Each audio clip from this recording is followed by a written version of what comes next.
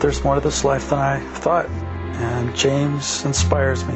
The things he says have encouraged me. It's like there's a walk, there's a path, and it's leading to something more real than I've ever known before. And it's exciting. I get around James and I hear things that help me in my life, my work. This work he talks about has become my work. I am excited about the possibility that other people could be affected, other people could be inspired to work on themselves, to grow, to realize there's more to this life. In our condition, we are thoroughly convinced the world that we live in is outside of us. This is how we go through life. We go through life outside. We walk through life. We walk through the living room. We get in a car. We walk outside. We go through doors. We go into different rooms. We go and we get in a little car. We open the door. We get in the car. We close the door. We put a key in the ignition. Unless you got some really super car, you just push a button. And it starts, boom. So there's $20,000, boom, right down the road. And then you get to drive away for another $30,000, whatever. And it's like we live in this outside world. We're convinced that this is the world we live in.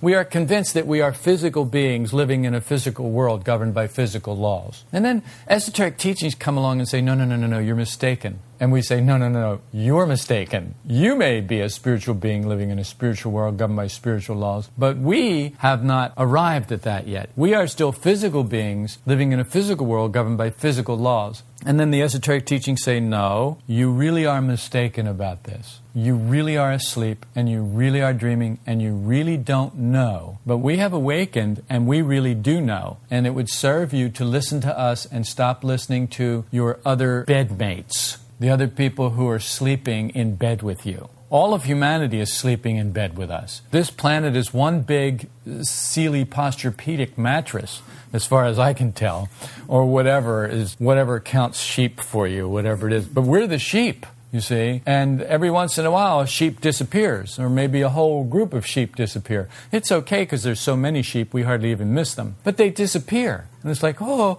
whatever happened to Sally's sheep or Harry's sheep, Well, they're gone. Where'd they go? Well, I don't know. I guess somebody's having a sheep barbecue somewhere on the moon. That's what the work teaches. But of course, I don't teach it that way. I change everything around and make it light and stupid so that people consider this work to be not the secret handshake, wonderful thing that it really is, but they just take it as, oh my gosh, look at this. It's just like a tool. It's like a wrench or a screwdriver. Well, for you women, a butter knife, because I know you don't know what a screwdriver is. And not all women, of course. Some women actually know what a screwdriver is, and they can tell the difference between a screwdriver and a butter knife. It's just that if a screwdriver isn't around, they're smart enough to use a butter knife, where guys will go tearing the house apart and yelling at the woman to find out where the screwdriver is. Who's been messing with my tools? Where the woman will just pick up a butter knife and, mess around with it until she electrocutes herself or whatever. Of course, it doesn't always work out that way. All right, I have digressed a little bit, haven't I? But it's okay. And why it's okay is because this work for me, although it is probably the heaviest thing you will ever come in contact with in life, it needs to be approached lightly. And why it needs to be approached lightly is not because the work is light, but because we need to be light about it. We need to not be so heavy and serious about all of our flaws. Because when we start to realize how messed up we are, it can get very depressing. And I think, it's not going to change anything. You just get worse. You just get deeper. You just get heavier. It just gets darker. So lighten up a little bit. It's like, yeah, you're a mess. Yeah, you're probably going to die. Yeah, you're probably going to die asleep like a dog. Boo-hoo. But until then, you have time to work. There are things that you could do, so let's do that. And let's let tomorrow worry about tomorrow. There's enough trouble today. We don't need to borrow some from tomorrow. We don't need to worry about what it's going to be like in a month or 2 months or a year or 10 years. Let's just concern ourselves with right now. It makes everything lighter, makes everything brighter, makes everything easier. It's never going to be really easy peasy, but, well, maybe, but it may not be anytime soon for you. So due to this erroneous belief, our energy is constantly drawn where it is completely wasted, robbing us of the force we might use to develop and escape nature, or this outside world in which we think we're living. And as I said, in our condition, this condition of sleep that we're in, we're thoroughly convinced that the world we live in is outside. That it's not inside of us, that it's outside of us. And the whole world agrees. Esotericism teaches us the world is how we take it. This is a strange concept, how we take it. Yes, we insist that we take it as it is. And that's what we do with esotericism. We say, yes, the world is how I take it, and how I take it is how it is. See, we don't see that we have a choice in how we take it. We don't see that at all. We think that the only way we can take it is the way we took it, that there's no other way it could be taken. And we have all kinds of friends and relations who agree with us. Oh, no, that's right. Yes, when somebody pulls out in front of you, you're supposed to get upset and angry and flip them off. Absolutely. Yell at them, too. If you're from New Jersey, you have carte blanche to call them foul names. If you're from New York, you have carte blanche to call them foul names and flip them off. And if you're from Connecticut, well, then you have carte blanche to just flip them off, but you're not allowed to call them foul names. You know, like that. We have these rules, the regional rules, like regional laws. You know, it's like the speed limits. Regional laws where it's like, well, the speed limit is this in this area, but over in this area, it's different. So we've just got to go figure out what the rules are, and then everything will be fine. So that's how we stay in this outside world. We stay believing in it. We stay thinking that it's not how we take it, that we take it as it actually is. In other words, there's no difference between the outside world and the inside world for us. Everything that's happening on the outside world is happening on the inside world for us. In other words, if somebody's doing something negative out there, we're negative in here. And we take it as it is. So we're sure of that. We take it as it is, not some other way. That only Pollyannas and idiots and insane people take it some other way. What kind of a person who some people insult them? What kind of a person is happy about that and doesn't strike back? Well, crazy person, of course. A person who's not playing with a full deck. A person who is too weak to strike back and stand up for himself. We have all these other things. A person who's afraid or a sissy or whatever. We have all these rules and regulations, but we think because we can't imagine someone not being able to be made negative by the outside world. It's like, well, that's not possible. Why is that not possible? Well, it's not possible because we insist we take the outside world, we take things as they are. We insist on that. We insist that we're not negative, the world is negative, and it just makes us negative when it comes into us. That's what we insist. This is our first line of defense. Now, this is what our five senses and our acquired bits present to us. See, we've got all these acquired attitudes and habits of thinking and feeling and reacting and old associations and pictures and all these things that we've acquired in life. We've gone through life and we've picked up a little here and a little there, and we've got it all in this storage room that we call us, ourselves. And it's all stored in there. It's all stored in records and memories, and it's all there. And we can access it instantaneously because we're like these supercomputers. And we access the same thing all the time. What search engine do you use? Use same old. It's the same old one you used last time. And what are you going to get? Same old thing you got last time. And what's that going to do? Same old. It's going to give you the same old thing you have now. So life never changes for you because you're doing the same old thing. You're thinking the same old thoughts, using the same old search engine. Everything's always the same. And so nothing ever changes. So this work comes along and says, no, you can change your thinking. You can change how you think. You can invite new ideas from outside of life into you. And those ideas can begin to order your mind in a way that it begins to change. That you actually begin to renew your mind. Not just repeat what has always been in your mind, but you actually begin to renew it so that something new comes into your mind.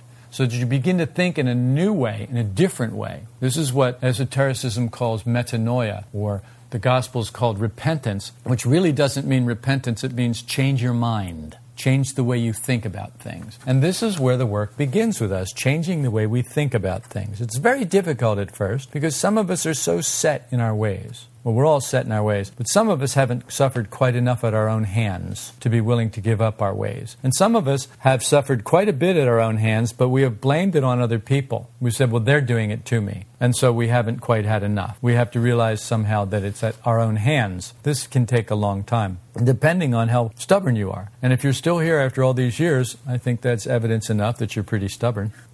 Because of the powerful action of the hypnotism of life, we can't distinguish between the external world and the internal world. Now, you think you do, and this is a great problem, because you think you do. Just like you think you're awake, and just like you think you can do, and just like you think that you have changed your mind, and just like you think that you're really awake, and now you're just waiting for, I don't know, what's going to happen before, like, it all gets good, right? Because it's like, it's just a matter of time now, because you're awake, right?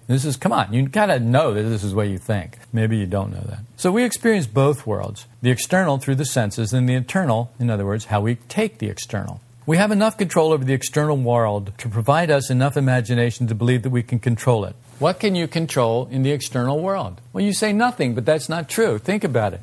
You drive your car. You made it here on time, so you're here. So you can do that. You were there yesterday at my house. You drove your car. You got over to my house. So you could do that. So you can do enough in the external world to give you the illusion that you can do in the external world. You get it? So don't just sit there like an idiot automaton machine and say, no, I can't do. I don't know. No, you do. You do think you can do. You have enough evidence and control over the external world to give you the imagination, the illusion that you can believe you control it.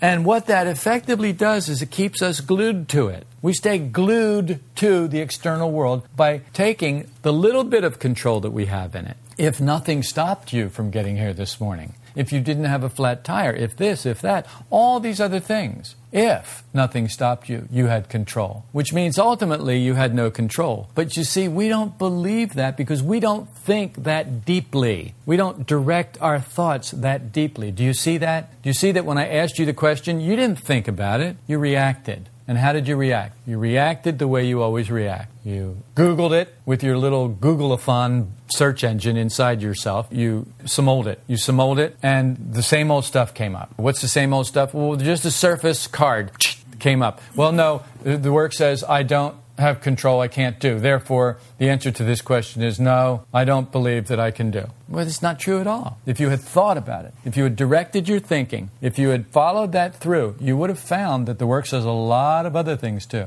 And you would have been able to read those cards and say, okay, I've directed my thought now and I see that, yes, that's true. I really do believe that I control some things in this world. I really do. I believe that I can comb my hair any way that I want. I believe that I pick this or that to wear today. I believe that I could put my left shoe on before my right shoe today, or my right shoe on before my left shoe. I believe that I could brush my teeth with my left hand. Well, yeah, you could. You could do all those things. All you'd have to do is remember to do it. And all you'd have to do to remember to do it would be to wake up a little bit. So you could do that if you could wake up a little bit. Well, can you wake up a little bit? Well, yeah, sometimes I can. What is that a function of? Well, that I don't know. So then you can't really control it. No, I can't really control it. So we see it's both ways. We see that there are some things that we can do if nothing stops us. And we see that mostly we can't do anything because we don't have control over the external world. But we're glued to it by thinking that we do have this control. And we expand it because imagination satisfies every center. If you do actually believe that you have control over a few things, look, I can move my hand. Look, I'm scratching my head. Look, I can do this. I can do that. That's proof that I can do. So once you believe that, it's a very small step for imagination to turn it into everything. Well, yes, I do everything that I want to do. And then it goes to, well, I've always done everything that I wanted to do, and I always will do everything that I do. Yes, that's why my life works, and the only thing that stops it is these stupid people who are getting in my way. And then we're stuck again. So that keeps us glued to life. So we have enough control over our internal world, in other words, how we take the external world, to feed the imagination that we can change it whenever we like. Let me give you an example of this, because this is a tough one. People don't believe this one. They think, oh, no, I don't think that. But I remember one time we were up in the mountains hunting, and this guy had a new Suburban, brand new, and he drove it on a ledge that was all icy and snowy, and every time he moved the vehicle, it slid closer to going over the edge, and it was a long way down. You remember this? It was a long way down, and this was his brand new car. And he was just beside himself with a case of nerves, thinking, I got to get this out of here, but I can't, and everything I do is wrong. It just slides over. So I said, well, get out of the driver's seat. You go stand over there. I'll drive it out. And so he did. He got out, and I drove it out, and I got it into a place where we were getting it out. He said, okay, I got it now.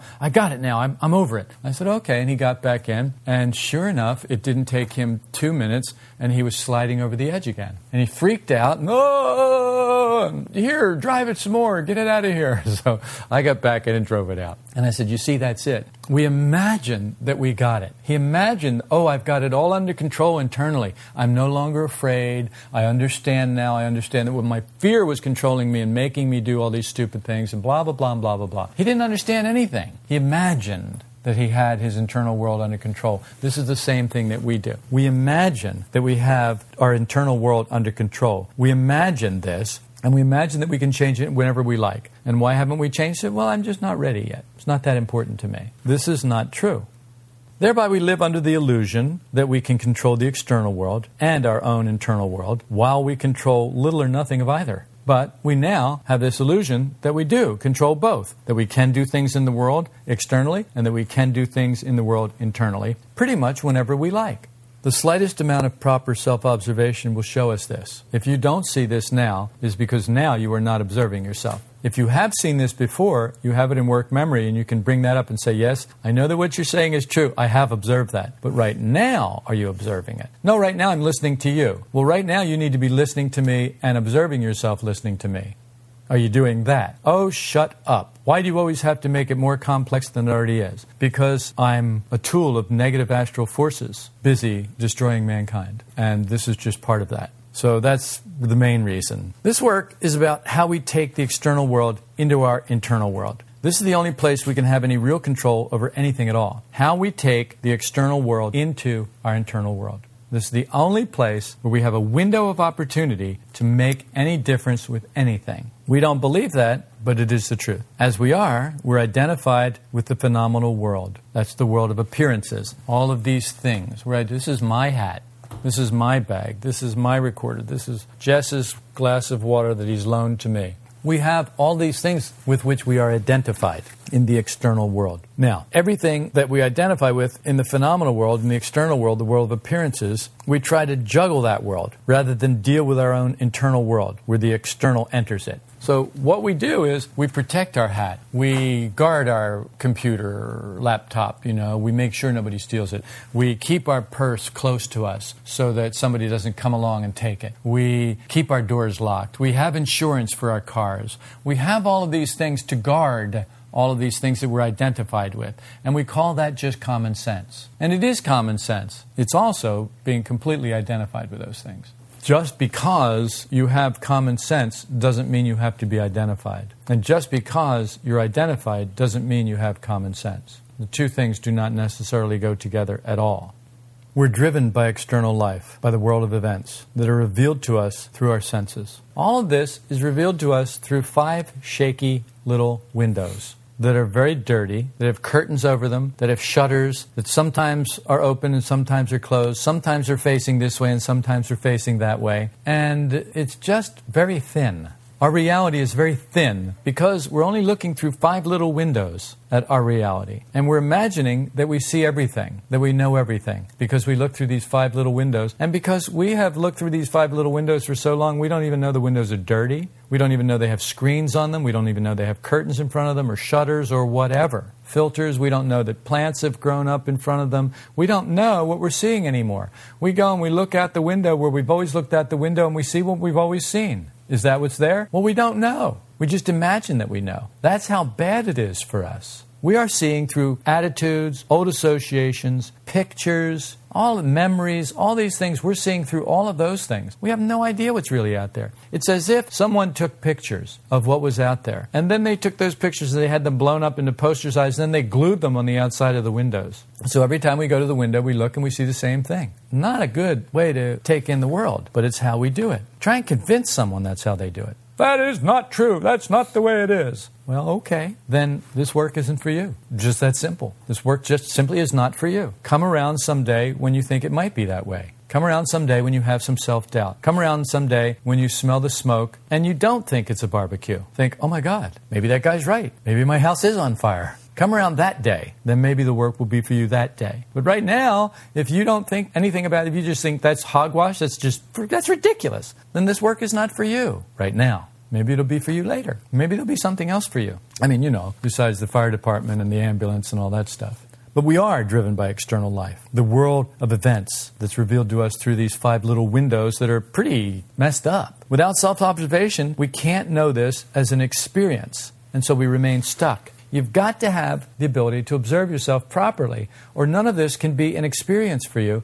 It's all just words, theory, stuff that you hear other people say, but it doesn't make any difference. No real difference. It just goes into your intellect. It stays there long enough to ferment. It ferments into imagination. And imagination is bubbly. Imagination is like champagne. Once it ferments, it makes you drunk. And once you're drunk, forget about it. You're not going to see anything the way it really is. So this is why self-observation is so important. And this is why it's so important to be observing all the time. Because what you allow to come into your intellectual center, if you don't apply it and use it, it will ferment and turn into imagination. and you will get drunk on that imagination, and who knows when you'll come out of your stupor. And who knows what it will cost you. And this is why I said to Jess this morning, you need to stay awake all the time because you never know when you're going to be able to wake up again. You do not know. When you go with negative emotions, you do not know when you're going to get free of them. It could be in a moment. It could be in a few hours. It could be in a few days. It could be in a few weeks. I've seen people get stuck in negative emotions until the day they died, and they died in their negative emotions. You have too. People who hated certain members of the family right up to the time they died. Folks,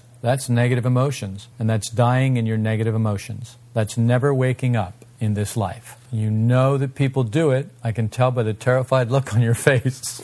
You know people who have done it, and you know that you could do it because you hate people. There are people that you hate, and you keep on hating them because you think you'll get around to it some other day. You think you'll get around to it when they get a little nicer. You think you'll get around to it when you have some other energy to put into that, to canceling the account. You think you'll get around to it at some other time. Don't believe it. You could end up dying that way. That's the terror of the situation. You are deluded. You are drunk with imagination. You imagine that you're going to be able to do it, and you're not doing it. So driven by life, we're mere functions of life, which prevents us from developing our internal world. As long as we're glued to the world through the five senses, we're not going to develop anything internally. All of our energy is going to be drawn out here, just like all of your money is drawn out there now. Have you ever noticed where your money goes? It never goes to the things that are important to you. It always goes first to the things that are supposedly not important to you. Why? Because it's drawn, it's sucked, it's taken. It's taken from you. Why is it taken from you? Because you do not have awareness in that area. That's why. It's taken from you because you are asleep. And while you sleep, a strong man comes into your house, binds you, and robs you. When you're awake, you know when the strong man is coming, and so you're ready. It's when you're asleep that you get robbed. This is why it's not such a good idea to sleep as much as we do. But perhaps you're not convinced of that yet. As we work, we begin to develop an internal world, not completely dependent upon the phenomenal world. In other words, you actually start to have a little space inside of yourself where no matter what is going on in the world, you might have some peace of mind. You might have some happiness. You might have some real joy. You might have a sense that, it doesn't really matter what the world does. I'm okay. I've got this space inside of myself that insulates me from that. Have you got that? Have you had that? Because that's slow going. Imagination takes over. We often get snagged, spinning our wheels in pride, vanity, imagination. So when I say, well, have you got that? You go, oh, yeah, I've got that. Really? And how much have you got that? Oh, well, I guarantee you that I imagine I have it much more than I really do. How do we know that? Well, Jess's question this morning was a perfect example. I'm in negative emotions. I don't even know it. I like them. They're pleasant negative emotions. How do I wake up in that? How do I set alarm clocks so I can wake up then? Good question.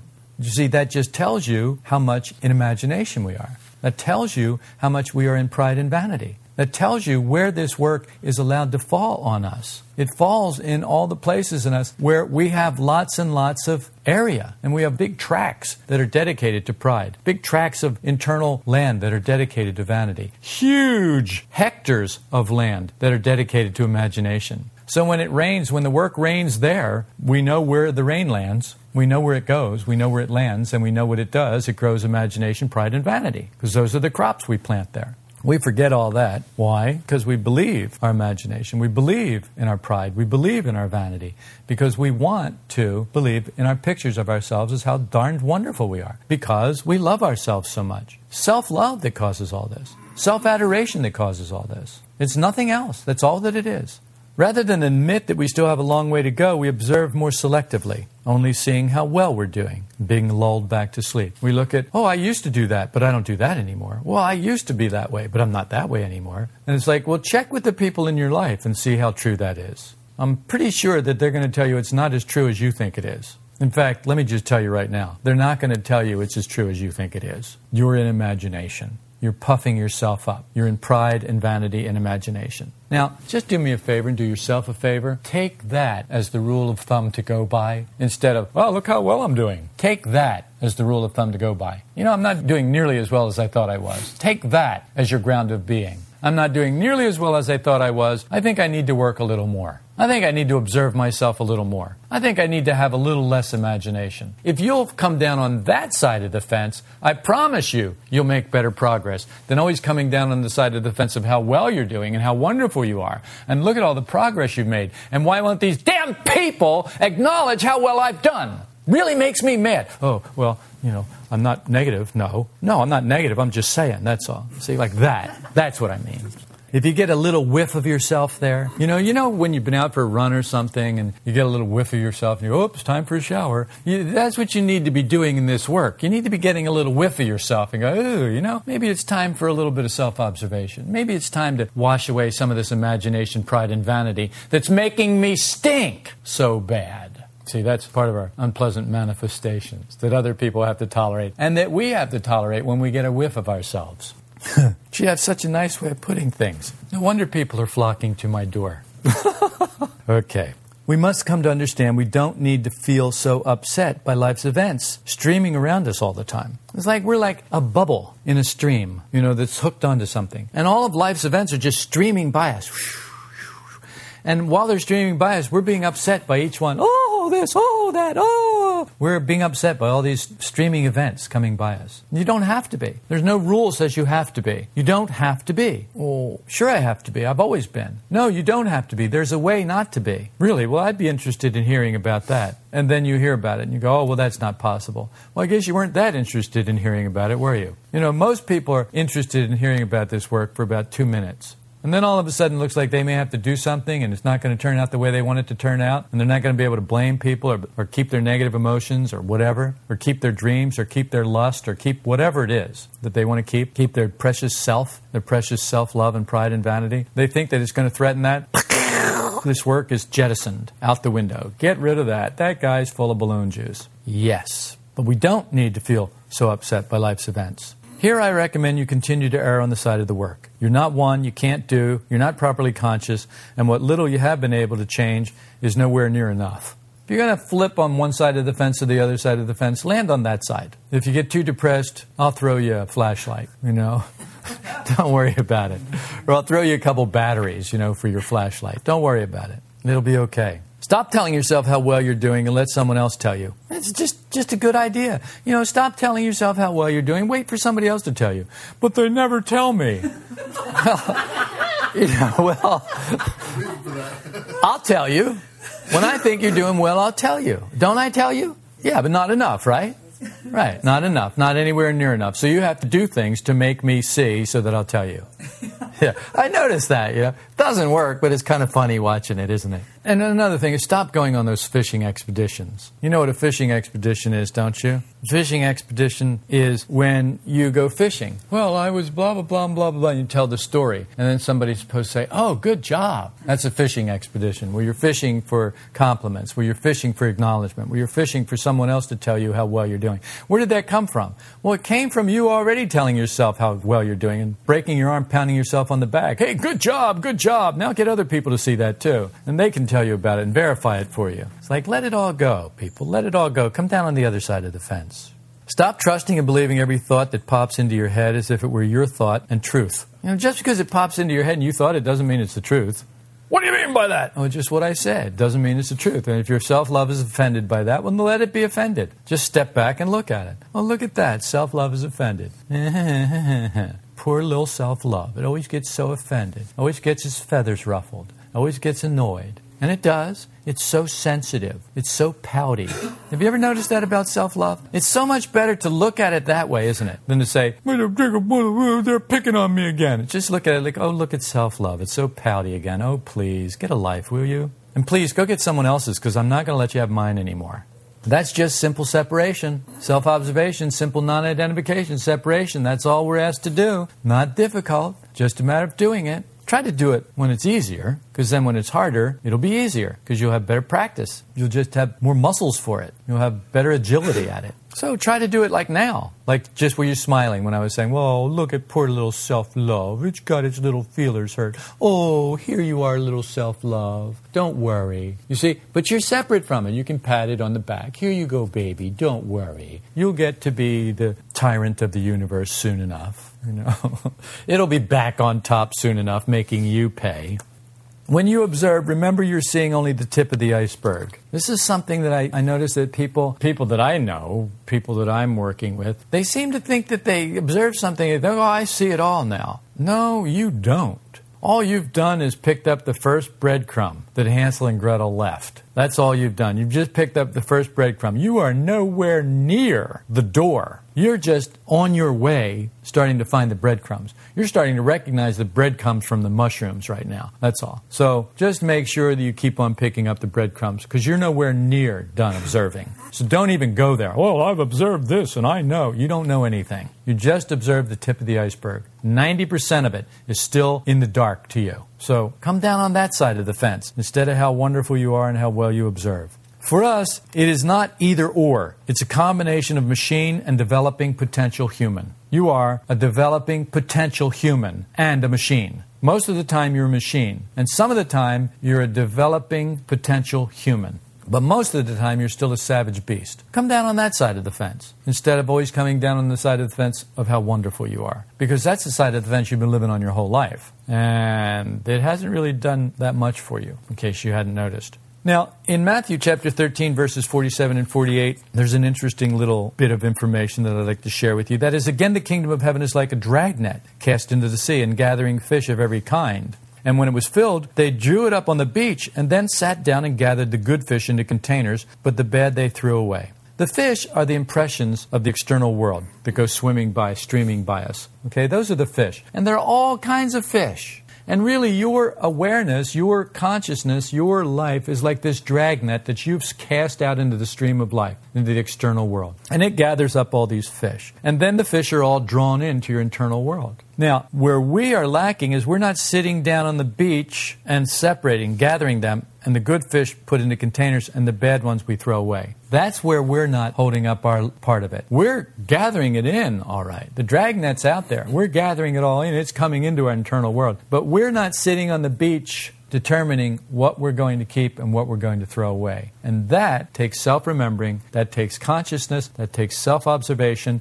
and that means you've got to remember these work ideas so you can tell good from bad. Because you don't know good from bad, just in case you hadn't noticed, as Jess's question was this morning, well, how come when I'm feeling negative and it feels good, I don't observe myself? Well, that's why, because it feels good, because you're calling a bad fish a good fish. That's why. You're calling bad impressions good impressions. You need the work to tell you good from bad, to tell you right from wrong. You can't decide for yourself. You're an idiot. How dare you say that? Oh, poor little precious self-love. Did you get your little feelers hurt? Don't worry, honey. You'll be back on top soon. Soon as mean old James is gone, then you can come and talk about how bad he is and how he got it all wrong. But until then, why not just let poor little self-love sit over there in the corner and sulk while you try and get something for yourself? That's my recommendation from mean old James. If we wish an expanding consciousness, which of course is the kingdom of heaven. Remember, it starts off with, again, the kingdom of heaven is like. So the kingdom of heaven is an expanding consciousness. Now, if the kingdom of heaven is like a dragnet, so if you wish to have an expanding consciousness, the kingdom of heaven, then you've got to begin to sit down to become aware of the external world as impressions. You've got to see them as impressions. You've got to see these fish. These are impressions. And then mix them with esoteric ideas before allowing them entrance into our internal world. So you take these impressions and you mix them with these work ideas, with these esoteric ideas. And when you mix them, you will see that some of them are just not fit for your internal world, and you just cast them apart. You cast them aside. No. And some of them are fit. Maybe you don't know where they all fit, but they are fit, so you allow them in. That's what we're supposed to be doing. So if that's what you want, then that's what you need to do. If you want your internal world to look something different from the external world, then I'm telling you how to do it. I'm giving you the tools that you need to be able to do it. All you'll have to do is do it. Otherwise, we're machines driven by the phenomenal world of events, with nothing about us distinctively different from life. Why is it that people in life all look the same? Why is it when you go to high school, all the kids are wearing the same haircuts, the same shorts, the same shirts, the same. And you'll see little groups of kids. You'll see 2 over here wearing this scarf. You'll see 2 over there wearing their hat like that. You'll see 3 over there like this. You'll see 9 over there like that. Why is that? Well, because there is absolutely no difference between them, no distinctive difference between them and life. Because their external world and their internal world is exactly the same. There is no difference. They have nothing in them that can separate them from life. So they take the external events of life in directly, and their internal world looks exactly like their external world. You're not much better. Not much better, but at least you got something. They haven't got that yet. Maybe they'll never get it. But look at how many people in life there are like that. Here's my recommendation. If you're interested in a recommendation, this is not advice. This is a recommendation. I just recommend this. An admonishment, if you will. Don't be one of them. Use this work. Use these ideas so that you are not one of them. Don't judge them. Just don't be one of them. That's all. Just make a better choice. Go with better eyes. Go with better ideas and better eyes. What life does outside, we react to inside like puppets, getting angry, hurt, depressed. Blah, blah, blah, blah, blah. All that stuff. You can take impressions coming from the phenomenal world either mechanically or consciously. You have this power. You have this latent ability. It's latent. You do not exercise it now, but you can learn to do it. Just like you have the right not to be negative, what that means is you have the power not to be negative. You have the choice not to be negative. You must exercise that choice. You must make effort, but you have that choice. You have that right. It is a God-given right. You have the right. This may not appear to be true when we first begin to see what machines we are and how driven we are by life.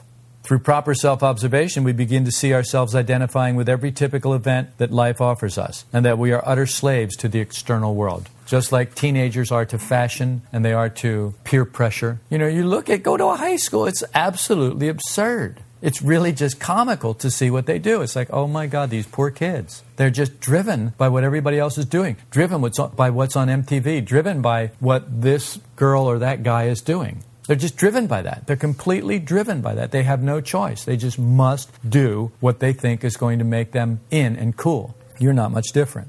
When external events are taken mechanically, we have problems. When we begin to eat life's impressions more consciously, we have fewer problems. You see, the fish that we catch in the dragnet, those are the impressions. We sit on the beach and we take the good ones, we put them into containers, we take the bad ones, we throw them away. Then we cook them and eat them. Which ones do we cook and eat? Well, if you were smart, you're going to cook and eat the good ones, not the ones you threw away. And if you cook and eat the good ones, then you're going to start to digest life in a new way that's going to give you new force and a new body. This is what this work is about. But when external events are taken mechanically, we choke on the bones. You see, you get this fish. Well, why is this fish a bad fish? Well, because it's got too many bones. It's not edible. It's all bones. There's no meat. It's not edible. So all you do is you get all these bones stuck in your throat. So all you're doing is swallowing bread or, pulling bones out of your throat or coughing or gagging, having all these problems all the time because you're not able to digest this. Do you understand what I'm saying? You can't even get it down. You're just constantly throwing it back up, stuck, so that nothing will get down there. Once we get used to that, all we want is the bad. We don't even want the good anymore.